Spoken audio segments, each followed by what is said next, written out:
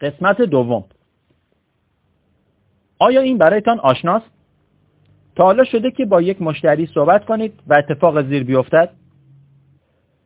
مشتری احتمالیتان به کالای شما نیاز دارد و شما درست همان موقع کالایتان را به او معرفی می‌کنید. 2. مشتری احتمالی به شدت خواهان فرصت کاری شماست و شما درست همان موقع بازاریابی شبکه‌ای را به او معرفی می‌کنید. بعد به محض تمام شدن جلسه معرفی مشتری احتمالی به شما میگوید نه. چه اتفاقی افتاد؟ کجای کار اشتباه بود؟ آیا این برایتان آشنا نیست؟ این راز به قیمت زمان و پول شما تمام می شود. پس چه زمانی برای حل این مشکل مناسب است؟ همین الان چطور است؟ بیایید مرور کنیم. اگر مشتری به کالا یا فرصت شما نیاز دارد و شما کالا و فرصت شغلیتان را به او معرفی می کنید ولی او در جواب می گوید نه، واضح ترین توضیحش این است: مشتری منظور شما را متوجه نشده.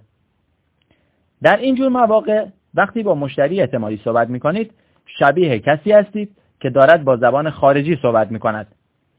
مشتری پیام و منظور شما را درک نکرده است. اجازه بدهید یک مثال بزنم.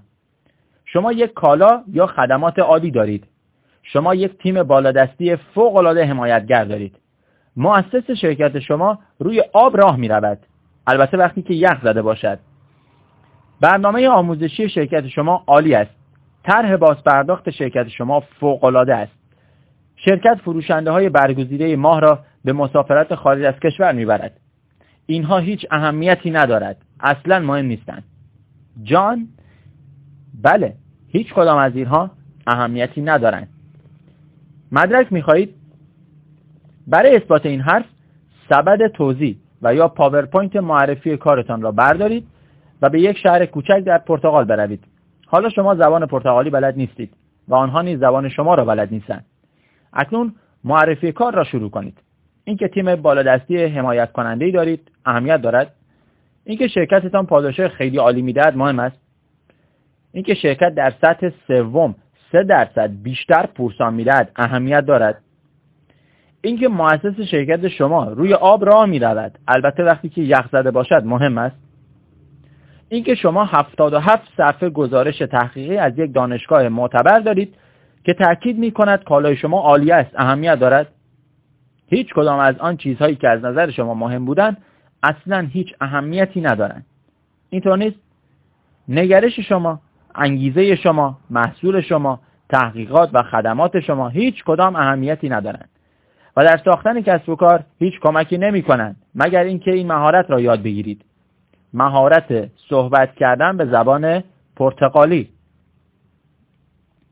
تا وقتی که قادر نباشید به زبان مشتری احتمالی صحبت کنید، در این مورد پرتغالی، هیچ کدام از مواردی که فکر می‌کنیم در کسب و کارمان اهمیت دارد برای مشتری احتمالی هیچ معنی و اهمیتی ندارد.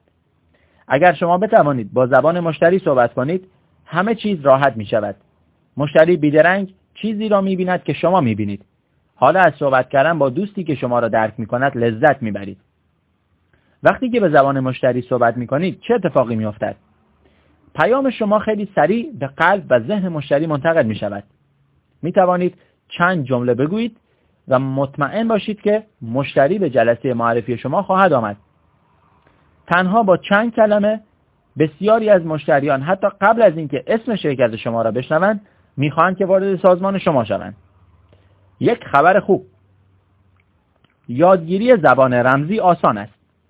فقط لازم است که از هر یک از 4 زبان مختلف چندین کلمه را یاد بگیرید. این بخش راحت کار است. وقتی که کلمات مناسب را به کار میبرید، انگار که با مشتریتان برادر یا خواهر خونی هستید. در کنار هم و مثل 2 روح در یک بدن به سمت یک هدف مشترک میروید. احساس فوق‌العاده است. و یک خبر بعد: یادگیری زبان رمزی مهارت نیست. مهارت واقعی این است که بدانید مشتری کدام زبان رمزی را میفهمد. بله، شما میبایست بلافاصله معلوم کنید که مشتری کدام یک از 4 زبان رمزی را متوجه میشود. همین مهارت است که باعث میشود کسب و کار شما شکوفا شود. کار راحتی است.